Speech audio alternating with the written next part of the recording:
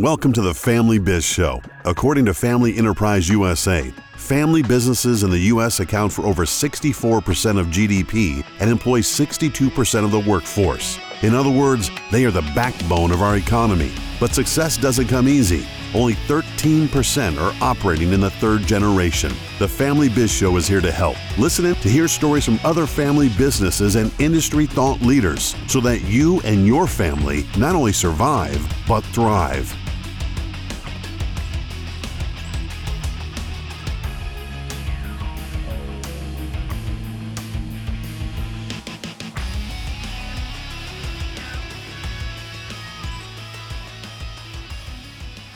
Well, welcome everybody to the Family Biz Show. I'm your host, Michael Columbus with Family Wealth and Legacy in Rochester, New York. And we have a very interesting show for you today. We're going to be talking about the Popeye Plan for family business succession and business owner transition planning with Gary Shepard. Gary, welcome. Thank you, Michael. Appreciate your time.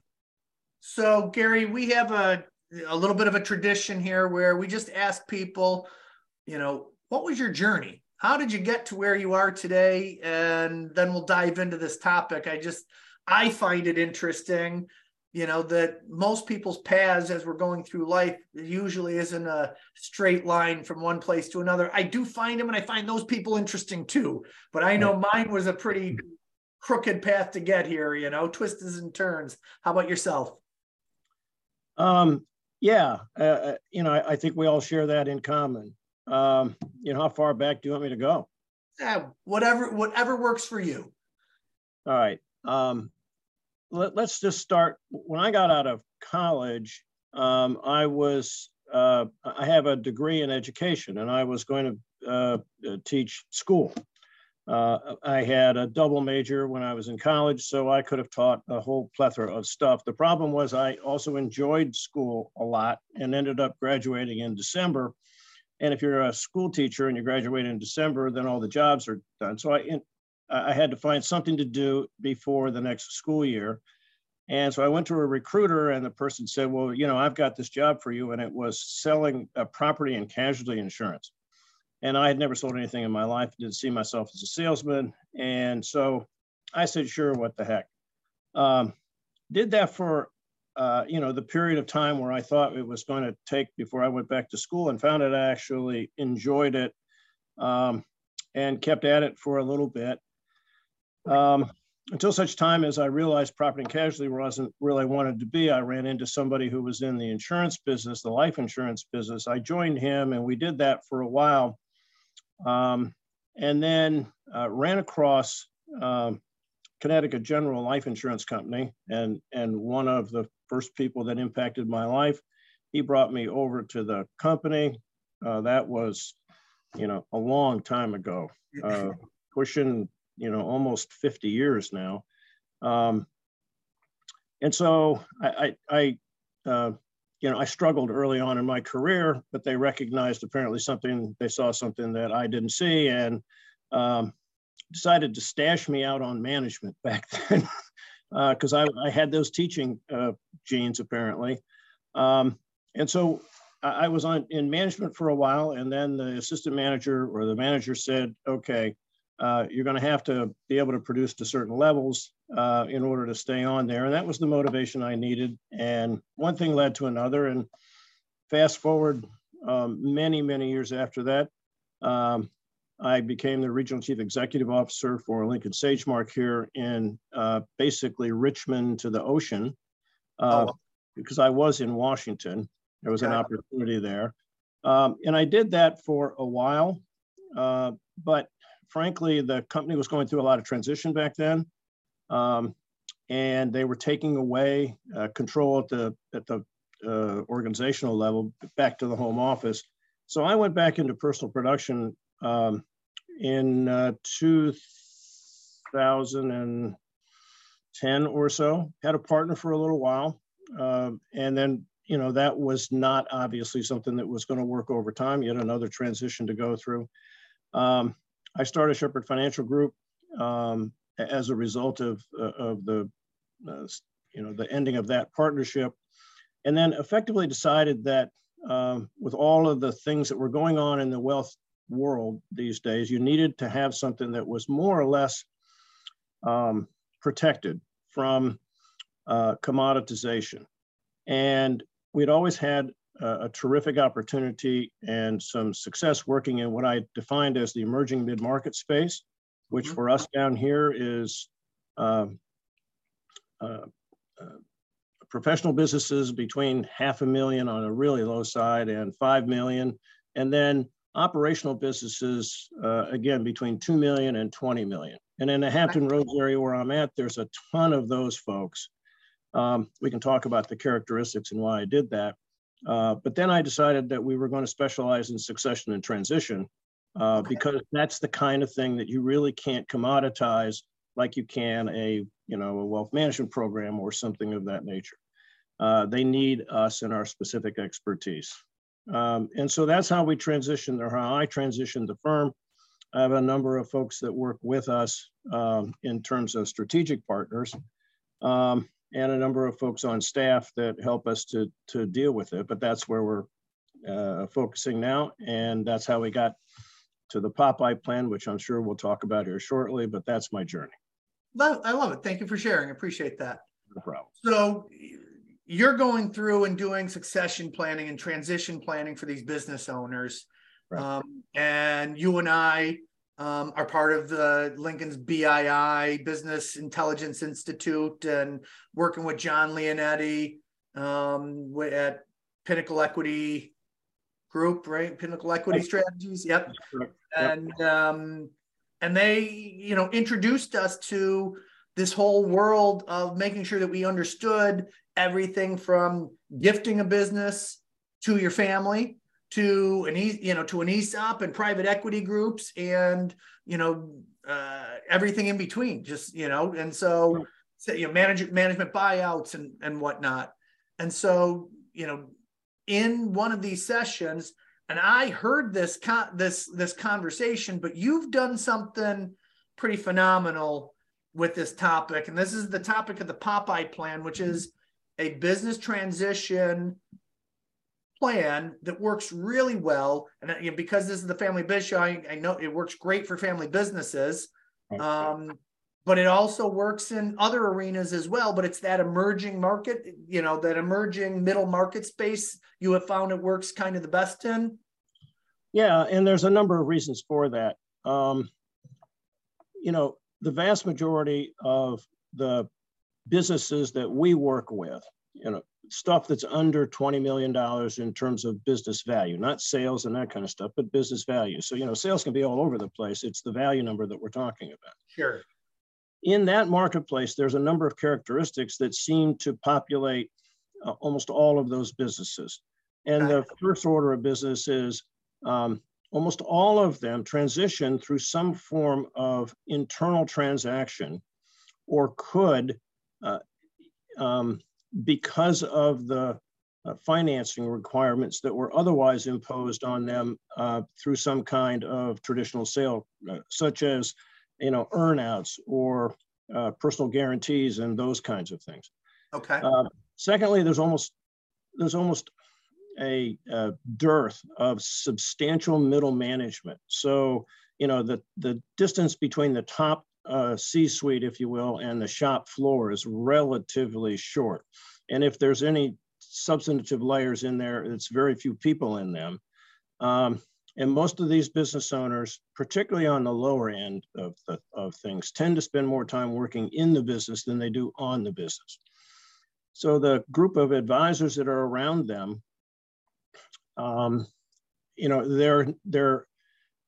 they're always usually pretty good, but they're not cohesively structured in any way, shape, or form. They're only there on an as-needed basis, and by default, that means that the business owner, the client, is the one that has to put the plan together, populate the solution base, and implement it, and they're too busy running the business. And so the structure of Popeye works really, really good, because my experience is the vast majority of businesses in that marketplace are either going to be liquidated because they don't, there's nobody to go to it, but beyond that, and assuming they're not gifted, assuming that the business owners actually need the cash that represents the equity in the business, and typically, as you know, it's the biggest single asset on a client's financial statement. So presupposing those two things, the question is, how am I going to monetize that value? And how do I do it more efficiently than traditionally? And when I heard Ron Clausen, and he was talking about Popeye, and it's like, oh, wow, okay. Yeah, most of these businesses that I'm dealing with transition internally through some kind of mechanism. Usually it takes over time. Yep. We'll talk about the specifics of how that works and some of the other characteristics, but if it's going to happen over time, and it's likely to go to a family member, a key person, or a management group, or something of that nature, then if I can find a way, and Clausen presented it, where there is no capital gains tax to the transitioning owner, and no financing costs or loans that have to be taken out by the next generation owners, and there's only one level of tax paid, it seems like, wow, that's a reasonably good thing. And the more I got into it, the more it was a really reasonably good thing. And it's become a seminal part of what we do for clients because it is such a viable alternative given the characteristics I just mentioned to you. Great. So I'll say to you, when I heard it, I got excited as well. And I came back and I started talking to people. I didn't dig into it. I started asking. And so there's an attorney that I really respect, an accountant that I really respect, and another wealth advisor that I respect. And I started to, and they're all kind of shaking their head and scratching their heads. And they're like, nah, it doesn't seem like that makes sense. And so I dropped it and I didn't do anything with it. So when I found out that you were doing something with it and successful with it, I just was like, we've got to talk, because I don't want to miss this opportunity for the right people. And I think it would be something that not explained properly. Most attorneys and accountants are going to, they're going to be questioning it until they understand all of the IRS code and all of the things that you dug into this to support how all of the pieces come together for this Popeye plan. That's correct. So let's talk about big picture, and then we'll start drilling down. So big picture, when somebody says, what's the Popeye plan? What's the big picture of what the Popeye plan is to you? I think I just mentioned that to you. This is an 95, I hate this phrase, 95%, because it's abused terribly, but the vast majority of situations are internal transfers. Okay, so I'm going to slow you down to have the conversation. So what we're talking about is an internal transfer from the owner to the management team, from the owner to children or relatives, that's what we're thinking about. This is not an ESOP. A lot of times this is not an ESOP. This is totally different. So that's correct. So step one is it's an internal, transition. Go ahead. All right. And you have to basically have the characteristics that an internal transfer is normally going to have in your marketplace. All right. So for instance, in the marketplace that we deal with, an internal transfer to a family member, a key individual, or a key management group, the characteristics that you're dealing with here are A, the owner needs to get some value for the business, okay? And then B, he's got a group of people that he thinks are the likely next generation owners of the business, okay? Either family or the other folks that we talked about. Sure. You got to have those characteristics. But the problem with all of that is typically the people that we just described as the next generation owners don't have the asset base or the capacity to go out and finance a transaction. And that means that the transaction is going to be owner financed. And so it's likely to be something that the existing owner, and I always try and stay away from buyer and seller in these transactions for reasons that we'll talk about. So the person that currently owns the business and is transitioning out of it is going to end up having to receive money for the value of this business over time, because the people that are buying it don't have the cash up front, and nor do they have the resources to go out and borrow it from the bank. And if they have some resources, the bank isn't going to lend the whole amount without a personal guarantee on the part of the individual. And then they're dealing with paying back notes. So the whole thing turns out to be 5 years, 10 years long anyways. So it looks like an installment transaction, and the client is going to get the value of the business over some period of time. And so that's issue number one. Issue number two is you have to understand, and you and I do, and most clients, when you talk about it, get it, but they don't think about it intrinsically. Every single business owner buys himself out. It's just the way it is. Right. You know, if I'm going to transition my business to you, you're either going to give me a big wad of cash that you have, but the decision that you have for giving me a big wad of cash is, what is the capacity of this business to pay me back some reasonable rate of return that I could otherwise get if I deployed this in this asset, this money, in a way that wasn't involved in your business. And so that's EBITDA and multiples, all that kind of mess. So clients don't seem to get that. Okay, it's like, yes, I'm transitioning my business to you, and now they're taking that income and giving it back to you, and it has to be a multiple. Okay. Right. And so once you understand that basically you're buying yourself out, then the issues associated with succession and transition come into play, which is, hey, if you were 40 and you could do this transaction when you were 40, but you're not interested at that point because you still got your life ahead of you, more things to do. So there's all this subjective stuff. Am I tired? Is there some other thing that I want to do so that you have a profitable business, and now I want to find a way to monetize it to this particular group, but it's going to end up taking time anyways. And so if it's going to do that, hey, is there any way to make the transition or the transaction more efficient than it traditionally is? And that's what I call the quandary, because to your point, when we get to the transition or succession, most people think, okay, I'm ready to move out of my business, so I have to sell it and somebody has to buy it. And when I have a seller and a buyer, by definition, I have a taxable transaction, and that means I'm going to pay capital gains. And the beauty of the Popeye plan and what Ron Clausen found in his research and Ron Clausen is the attorney in California who I think is a brilliant guy. 20 years ago, promulgated this particular process, and I have since befriended Ron, talked to him many times. And he figured out how to, in that set of circumstances, be able to transition a business without the imposition of capital gains or the necessity of the next generation owners to acquire loans or financing or anything of that nature. So in our discussion, we can simply say, if I have a $10 million business, I can sell this without the imposition of capital gains.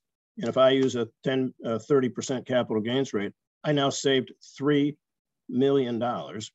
And the person buying this can theoretically buy a $10 million business for $1. And so it's a good deal for the transitioning client, and it's a great deal for the next generation owner, given the facts and circumstances we talked about. Love it. I think that phrase right there is the person that owns the business today stepping away without having to pay capital gains, and the people buying this $10 million, this asset of the owner for $1, And I know that's generally speaking, but it's just a really nice way to start looking at that to say, okay, now you've got my interest. So yeah, it's usually a good opening, way to open a discussion with a client. Right. So where do we want to go next? We want to talk about the history. What were the things that Ron had discovered, and then you then have learned from Ron to say, why does this work? Because, I'll tell you, speaking to a tax attorney, speaking to a CPA, this was not, they both looked at me like I had 5 eyes on my, or 7 heads, like I was nuts. And so you have gone down this road and looked at the IRS codes and talked to Ron a ton to be able to pull this together, because it is not with, you know, it's real simple to say $10 million sale without capital gains and a $1 purchase. And I know, you know, you're not $1 transition to make all this stuff happen. Right. And that's nirvana for most business owners. And it's in the tax code. And so that's one of the things that I think is so unique, is that one of the specialties that us geeky Sage Mark Lincoln guys, you know, that have been around because of, you know, Connecticut General, all the way back through, you know, we dig into those things, and we like to find, you know, where's the arbitrage in the tax code to be able to put these things together. So share with us the history of this. Well, Ron Clausen figured out that the beauty of the Popeye plan rests in the differential between the 1954 IRS code and the 1986 creation of I think it's Title 26, which is the S corporation rules. Okay. So he was really prescient in terms of understanding how an S corporation environment could really impact the transition of, or the redemption rather, of a shareholder's interest. So it's probably not worthwhile going down the rabbit hole of 302B2 and 17 or 1368 and all that other kind of mess. But suffice it to say, I've been down that rabbit hole with Ron. And he's one of these guys that is really, really good when he does seminars at making something that is unbelievably technical seem really, really simple, which is what I've just tried to do. Sure. And the fundamental thing I think you need to recognize here is A, you have to have an S corp to be able to do this transaction, okay? But just because you don't have an S corp doesn't solve the problem. We've converted C corps to S's, we've converted partnerships to S corporations and everything in between.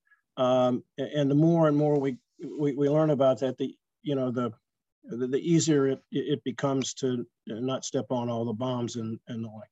I will tell you that when I first got involved in a series of really detailed conversations with Ron, because I'm what my staff calls an analytical. And, I think, we say that jokingly here, but being anal is something that I don't take negatively, because in our world, as you suggested, the devil's in the details. So if you understand the interplay between the historical sections of the code that deal with redemptions, which are largely promulgated in the 54 code as it related to C corporations, and then you understand how the overlay of S corporations on top of that allowed for an S corporation to essentially, in the right set of circumstances, redeem a shareholder's interest without the imposition of a capital gain. That's the beauty of the transaction. So what you're trying to do is, at its core, something that is highly counterintuitive. And when I sat down with my local attorney, who is also a client and a strategic partner of mine, and said, hey, I've been having these conversations with Ron Clausen, and I think I got it, okay? And it's brilliant, but I want your opinion. And he took it. He's a tax attorney, as well as an estate planning attorney, as well as a business attorney. And he brought one of his senior partners in, and they took a look at this thing, and their first reaction was, I don't know. But then they started digging, and it was like all of a sudden, the light bulb went on. And that's usually what happens with advisors. So the idea here fundamentally is, when you have an S corp, you only have one level of taxation, right? And so, you're going to earn income in a year, and you're going to pay tax on it. And you're going to have an increase in your AAA account as a result of whatever it is that you have after tax. And you can do any number of things with that. And one of the things you could do is distribute it as a dividend. And dividends have to be pro rata. So everybody that's a shareholder has to get a dividend based on ownership. Or you can use it to redeem shares. And the code allows it to be redeemed on a non-pro rata basis, okay? So you don't have to do that stuff pro rata. So that is essentially what we're talking about. And as long as you keep the redemptions to that year's increase in the AAA account, which you've already paid tax on, then there's no need to have another layer of tax vis-a-vis the capital gains tax, because in that situation, it becomes entirely voluntary. And the final piece is you have, typically in a transaction like this, you have the classic definition is a buyer and a seller, okay? And so it would be, if I'm the seller and you're the buyer, we have this taxable event. But in the Popeye plan, because we have an S corporation and we have a next generation owner, what happens is the redemption occurs between the existing owner and the entity, in this case, the corporation. And all we do is bring the next generation owner into the capital structure by selling them at some point some share. And so if the share costs, we recapitalize the corporation or structure it in such a way that all shares are $1, I can sell a share to the next generation owner for $1. That transaction is a capital transaction between the corporation and the shareholder, okay? But I'm not involved in it. And then all my redemptions are handled on an annual basis by increases in my AAA account up to that.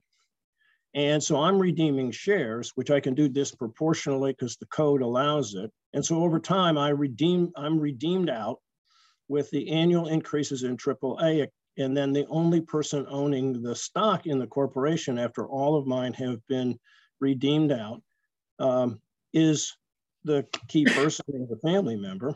And they now own the corporation because it's the only outstanding share for which they've paid $1 for it. And I got my whole value out without the imposition of a capital gains. And that's how it works in technical work.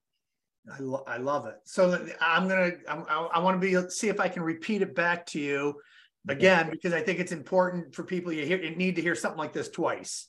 Yeah, so, no, it's counterintuitive, right? Yeah. So I've got, a $10 million business. Okay. Right now I've got 100 shares because I'm the sole owner. It really didn't matter in what I was doing. Right. Mm-hmm. And so I want my son to get this business. And Lord knows he doesn't have the money to make this thing work. And he's not going to go out and be able to get a loan for $10 million. But he's been working with me for 15 or 20 years now. And he's pretty, he's done great. He's got a nice lifestyle, but he doesn't have $10 million or the wherewithal to make that happen.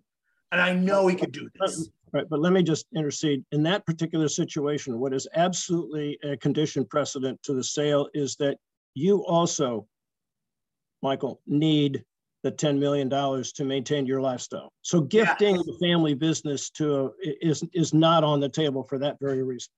Right. And so, a good example is just what we went through. 2022 came along, my stock portfolio is down 20% plus, or it could have been 2008 when that happened. I'm down 30%. And I'm like, now I'm sitting here going, how am I going to do this? I do need some of the value of this business to make this thing happen. Right. Or you could need it for family equalization. You got a son in the business, but you have other family members, and you don't want good point. To end up being, the only person that got value out of this, and the rest of the family got hosed in the transaction. Perfect. That's a really good point. Thank you. So now we go through and we recapitalize the business. So instead of 100 shares, there's 10 million shares. Right. It's not really technically recapitalization. I misspoke earlier. It's really a stock split. Okay. Stock split. Got it. So there's no real, no taxes or implications. It's just whatever a share was, if it's $100, 100 shares at 10 million, whatever that turns out to be. Yeah. Now I'm just making 10 million shares at $1 because it makes the redemptions easy, and it makes bringing the other next generation shareholder into the equity stream real easy. So you got it. So the next generation are the managers that are going to buy it out, buy a share for $1. Right. Capital transaction, everything's all up and up. And right. Now as my AAA account increases each year, so let's say AAA increased by $300,000, and I'm just picking a number out of the air. I can take and redeem those shares. So instead of having 10 million, 9,999,000 shares, whatever that number is, I'm going to have 300,000 shares less, but I got $300,000 in my pocket, tax-free. Yes, capital gains tax-free. Capital gains tax-free. Okay, I mean, as an S corp, somebody had to pay. In your example, somebody had to pay the income on whatever generated that $300,000 after tax. So, yes. So there was a tax paid, and that's critical. So, because we're not messing around with the IRS here, we're just not electing to pay a completely voluntary tax once you understand the tax code. So there was ordinary income tax paid at the shareholder level and at the entity level, which is the same in an S corp, but it's what you do with the money that's left over. Got it. And so now, if you're doing it at $300,000 a clip or $1 million a clip or whatever it is that you're doing it at, that is why you need the time to be able to make this thing happen. Right. So, it would be a real stretch. And I know we're just talking theoretically here. It'd be a real stretch on a $10 million business to be only earning $300,000 a year after tax. Take a long time to transition out. Right. But there's some technical issues here that Ron has managed to boil down eloquently. And so the principles of Popeye basically revolve on what he calls TTP, time, trust, and profitability. All right. So without going into the technical nuances here, when you get into redemption discussions as it relates to 302, specifically 302B2, there's this whole thing called disproportionate redemptions and what is grotesquely mischaracterized as the 80% rule, okay?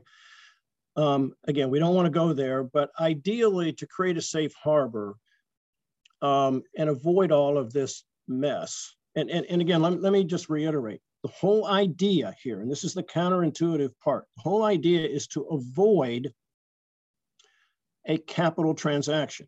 You want ordinary income tax treatment on this, and it was not going to work until the creation of S corps.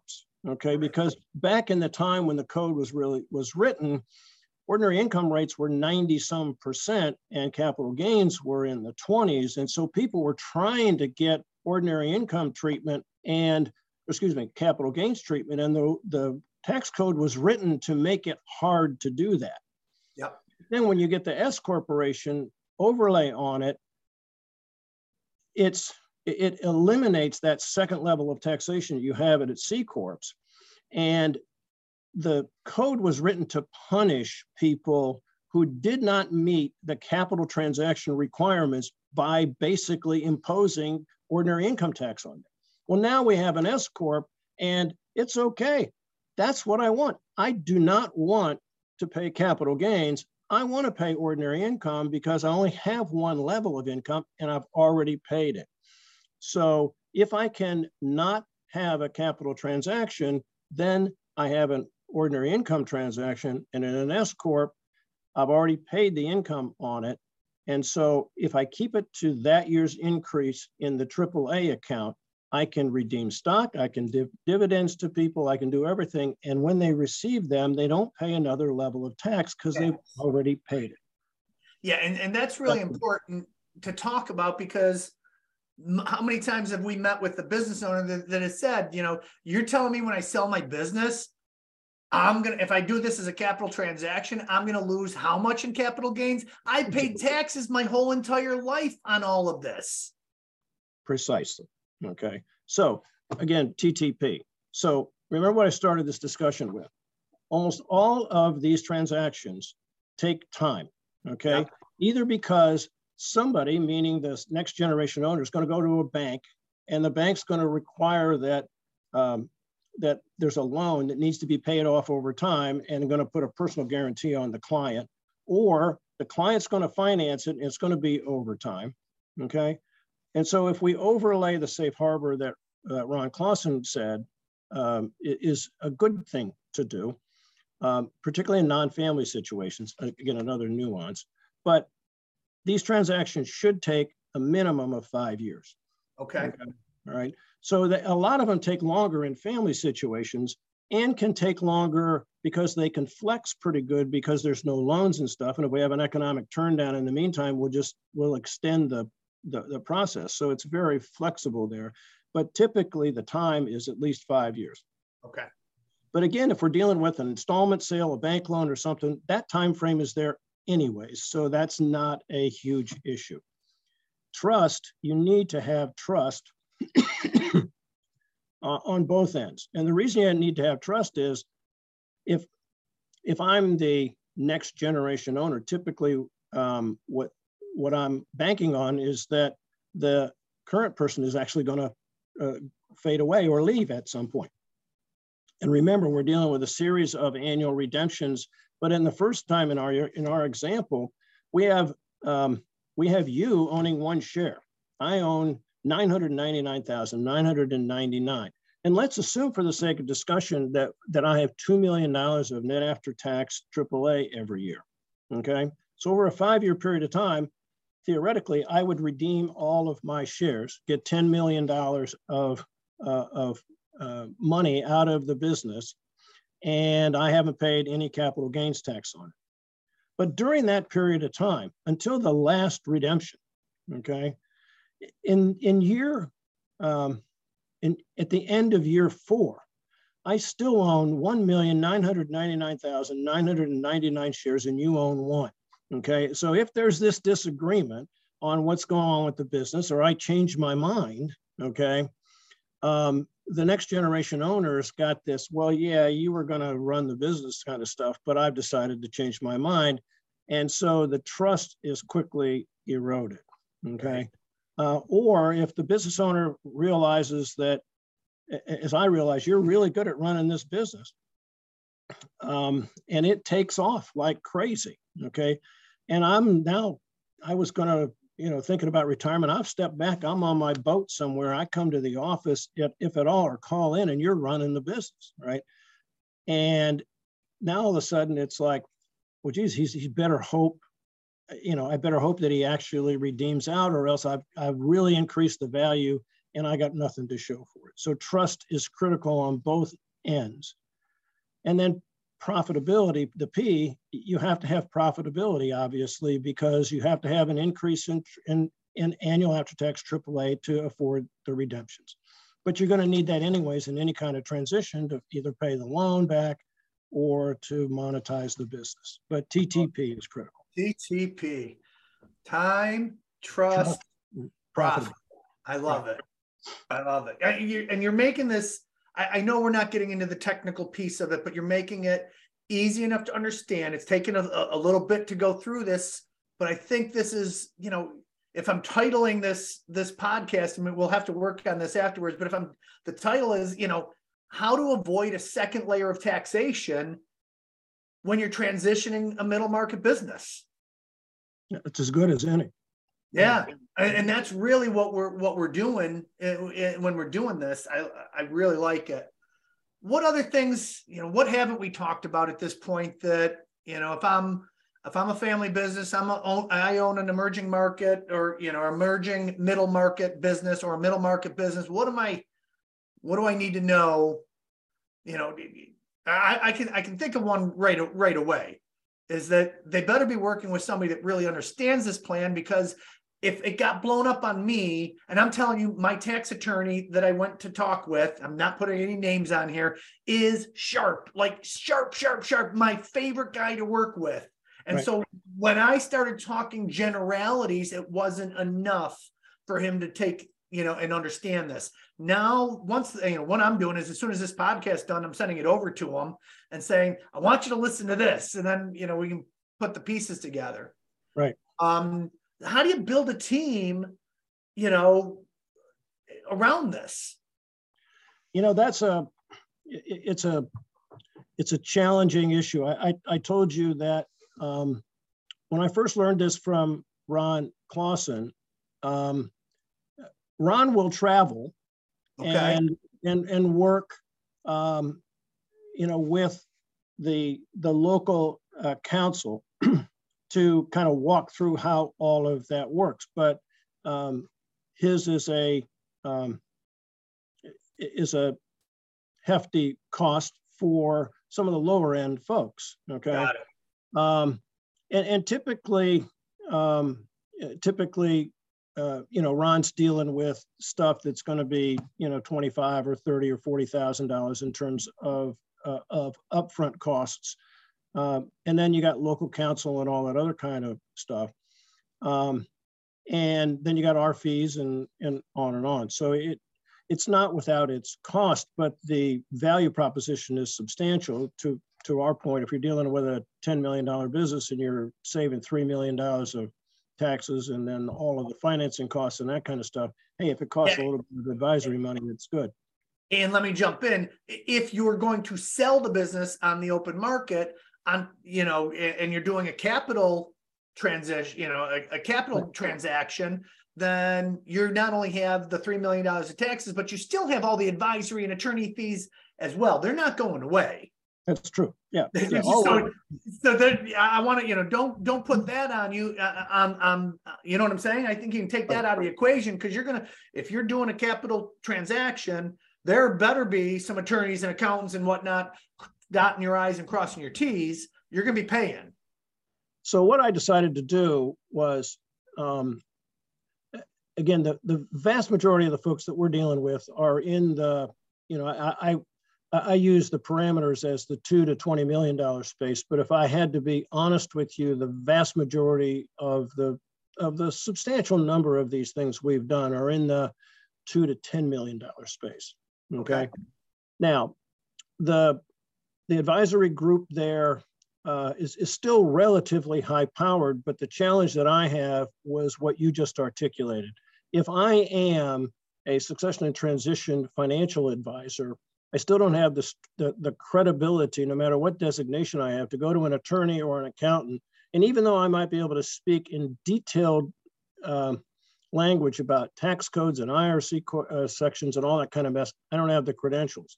So I either import Ron, or what I did was create a strategic partnership, and I had a substantial one already with a member of a prominent law firm here in Hampton Roads, who is a noted attorney, but he's also an accountant. So he's a tax attorney, a business tax accountant, having that background, and his firm is noted as business advisors. And I gave him all of the stuff and said, here's why I think this works, tear it apart. And I have that relationship with him. And again, his first reaction was, it sounds too good to be true. But then they started digging into it because of all the stuff that I had pounded Ron Clausen about. And remember, I'm an analytical guy.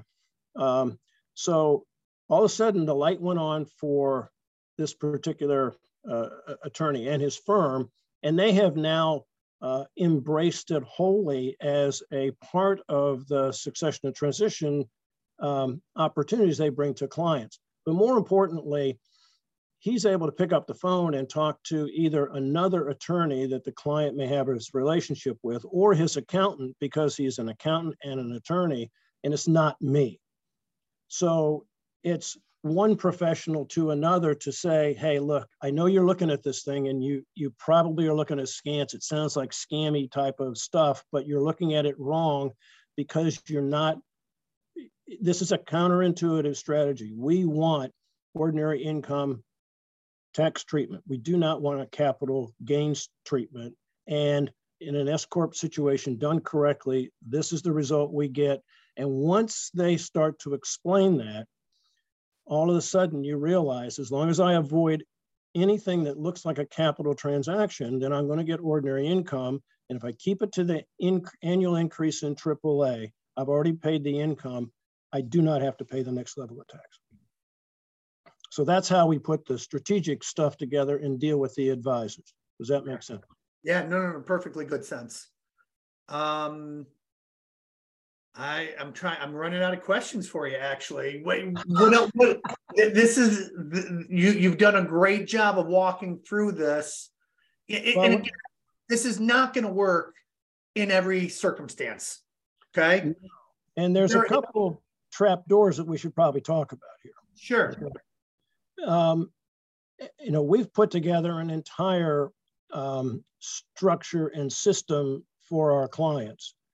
And one of the primary things that we need to really be instrumental and, proactive with the clients and make sure they understand. And it's good for you and I. A business owner, in our example here, that's transitioning a $10 million business is by definition, since we already talked about this, needs the value of the business to sustain their lifestyle going forward. Okay, so they've reached a point in their life where they want to do something else. Okay, they're successful, but they're ready to actually pull back. But they're living off of, in my example here, let's assume that this is a 5x multiple here. Okay, so this thing is generating a couple $1 million after tax every year. And the lifestyle supports that. Okay, or let's cut it in half and say it's a $5 million business and it's generating $1 million, or it's a family business and it's generating $500,000. It doesn't matter. The client is living off that money. Right. And now all of a sudden, okay, I'm going to take that asset base and I'm going to monetize it. And in our first example, if a guy's got a $10 million asset base and he's pulling $2 million out of it, all right, that is a 20% withdrawal rate, which you cannot sustain long-term. So the financial plan that comes with the transition is absolutely critical. And what the client needs to understand is when you get that $2 million redemption check, you have to give it to me, because that's got to get invested so that when this thing is done, you've got $10 million of investment assets together with your other assets. And hopefully that's going to be sufficient. And you've got a good plan in place to continue generating income necessary to support your lifestyle. If you spend that $2 million, as it comes out, you will enjoy your lifestyle until such time as the checks stop, and then you've got a problem. Okay, so that's critical, but it also means that I have to stay involved with the client for at least the transition period and make sure that as these monies are developed annually, there's internal structures on how to treat quarterly distributions as loans that we then convert to distributions at the end of the year, so that we don't get behind the 8 ball and we have taxable income and no cash because we're actually running a business, yada, yada, yada. So it allows us to stay involved and also make sure that the client sees that there's a process that they're going through. It's not just, hey, I showed you how to sell a business and then I walked away. That would almost be malpractice. And it would not be any good for us or the client, because there's a lot more to it than that. Yeah. So we happen to use some pretty powerful financial planning software, and it's that modeling to say, how does this fit? What does this look like? That probably starts the conversation. That's not the end all be all, but it's right. Like it gets us close enough for government work, so to speak. Right. And then also, one of the things we always talk about in transition planning is the value gap is it possible that you have, and this is maybe a dumb question, possible you have an owner that says, look at, the business is worth $10 million. I know I could get $10 million for it, but all I need is 7. All Right. I need is 6. And my kids, if I can get 6 more out of here based on all the modeling and things that we've done, can you help me to make that happen? Does that work in those circumstances? Absolutely. The interesting part about the Popeye structure is, if you think about it in our example here, if you're dealing with a $10 million business and you don't have to pay $3 million of taxes, then does it really matter if the valuation is 7 million versus 10? Because it's the same amount of money. Right. And so if you only need 6 or 7, that's fine. There's no need for formal valuations or any of that kind of stuff. It's the whole willing buyer, willing seller, under no compulsion to buy or sell. That determines value. And so it's easier to do that. Got it. The value gap discussion is critical to that whole financial planning thing, and it drives a discussion of how much, in my prior example, how much of that $2 million of annual increase you actually have to invest, because we have to be able to essentially change the withdrawal number from my theoretical thing of 20% down to something like 4 or 5, which represents a more long-term sustainable number. Right. And so how much do you already have? What is the value gap? It's the same discussion we always have once we've monetized. There's another piece here when you're dealing with family members. There is an attribution issue that you'll have to deal with, so that it helps us during the transition. But if I'm trying to make sure that the client is ultimately not an owner of the business, okay? If I've transitioned it to my children, okay, then if I have anything to do with the business at all, Section 318 is going to suck the entire value back into my estate for tax purposes. So the last redemption has to contain with it a pretty strong waiver of family attribution. And we need to go through the corporate structure and make sure that things like rental agreements for property between dad and the son and all of this other kind of stuff do not run afoul of 318, or else, particularly in the upper end of this stuff, if I take a $10 million business plus the other assets the individual has, and they start messing around with estate tax law, I could find myself in a taxable transaction, a taxable estate, particularly if, because we didn't pay attention, that whole business is going to get sucked into his estate through family attribution. So it's the nuance and the details you got to be aware of. Okay. Simple on paper. Very important. I'm thinking about this, and I'm going to just throw another kind of example at you. So I'm a business owner. I've got a $10 million, a $7 million business. I'm taking my salary, I'm living off my salary because it's an S corporation. I have to take a salary, and so my salary's $300,000. So if I've got that $1 million of growth in the AAA account, I'm paying taxes on all that. And typically what I'm doing is, I'm bonusing myself the taxes so that I'm not having to write a check out of my personal stuff. And now the Popeye plan really starts to make sense because that there's a lot more to play with there that could be invested outside of the business. Absolutely. Yeah, okay. All of that makes sense. Let's talk about the transition and typically what happens here.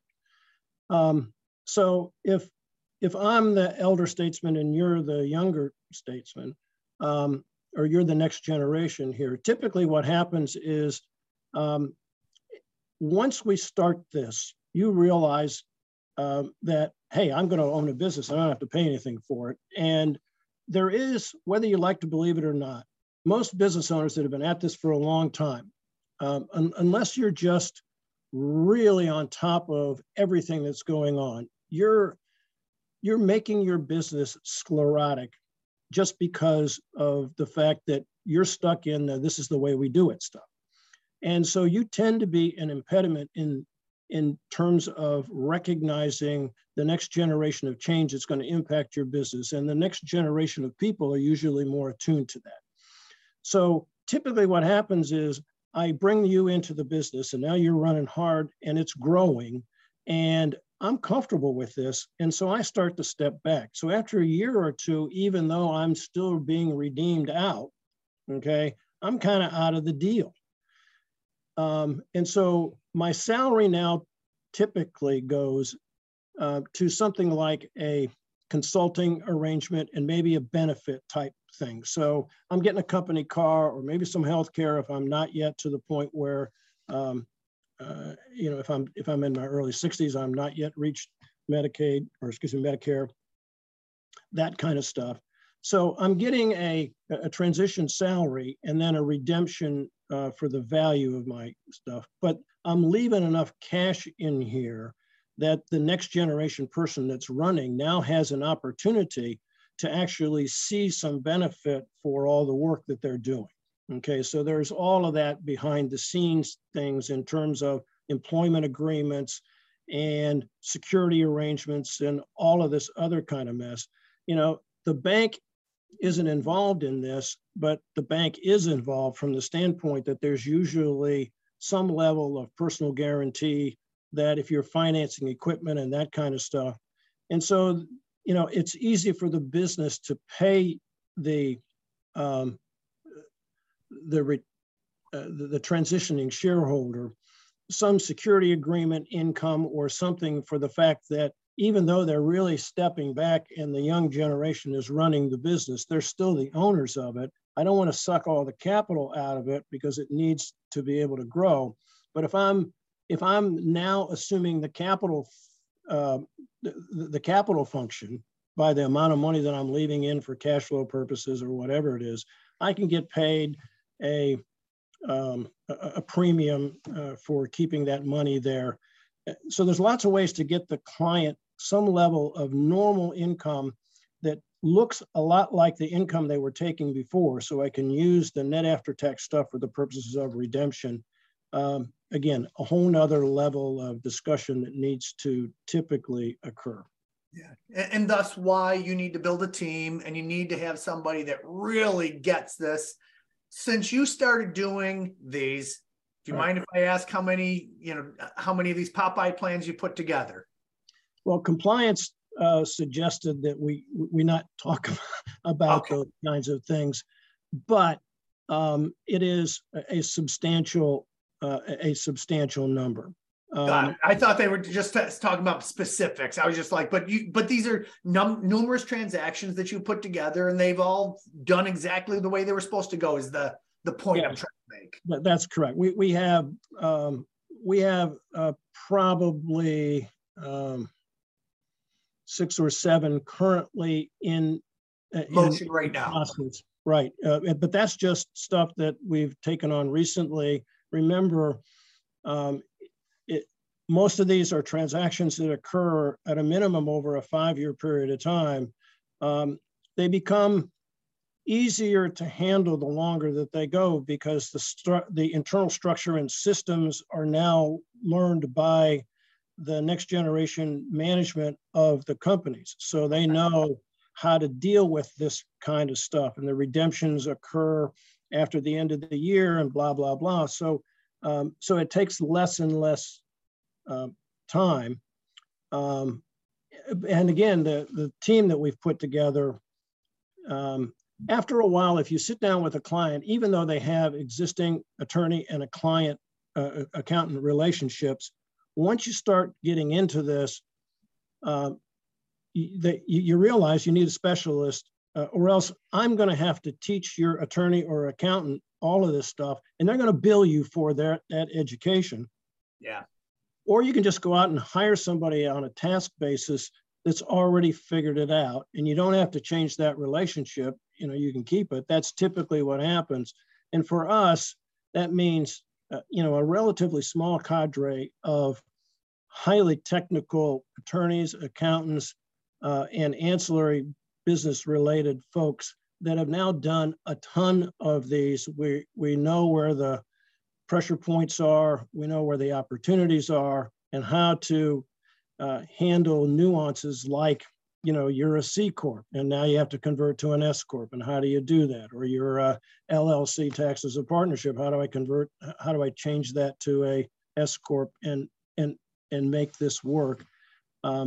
So yeah, it's a team that's required, but we have to keep the value proposition for the client. And once they get it, they usually run pretty hard because they recognize that the numbers that they were otherwise going to pay voluntarily, either in taxes or impose on family members or key people financing requirements with banks that are very, very strident and expensive, all of that grist and sand that are otherwise in this transaction, the succession and transition transaction, are gone. Yeah. And so it makes the development of a more flexible plan a whole lot easier. All right, I think I've got my final question for you, and it's one I haven't asked yet. Okay. How in the world, why is it called a Popeye plan?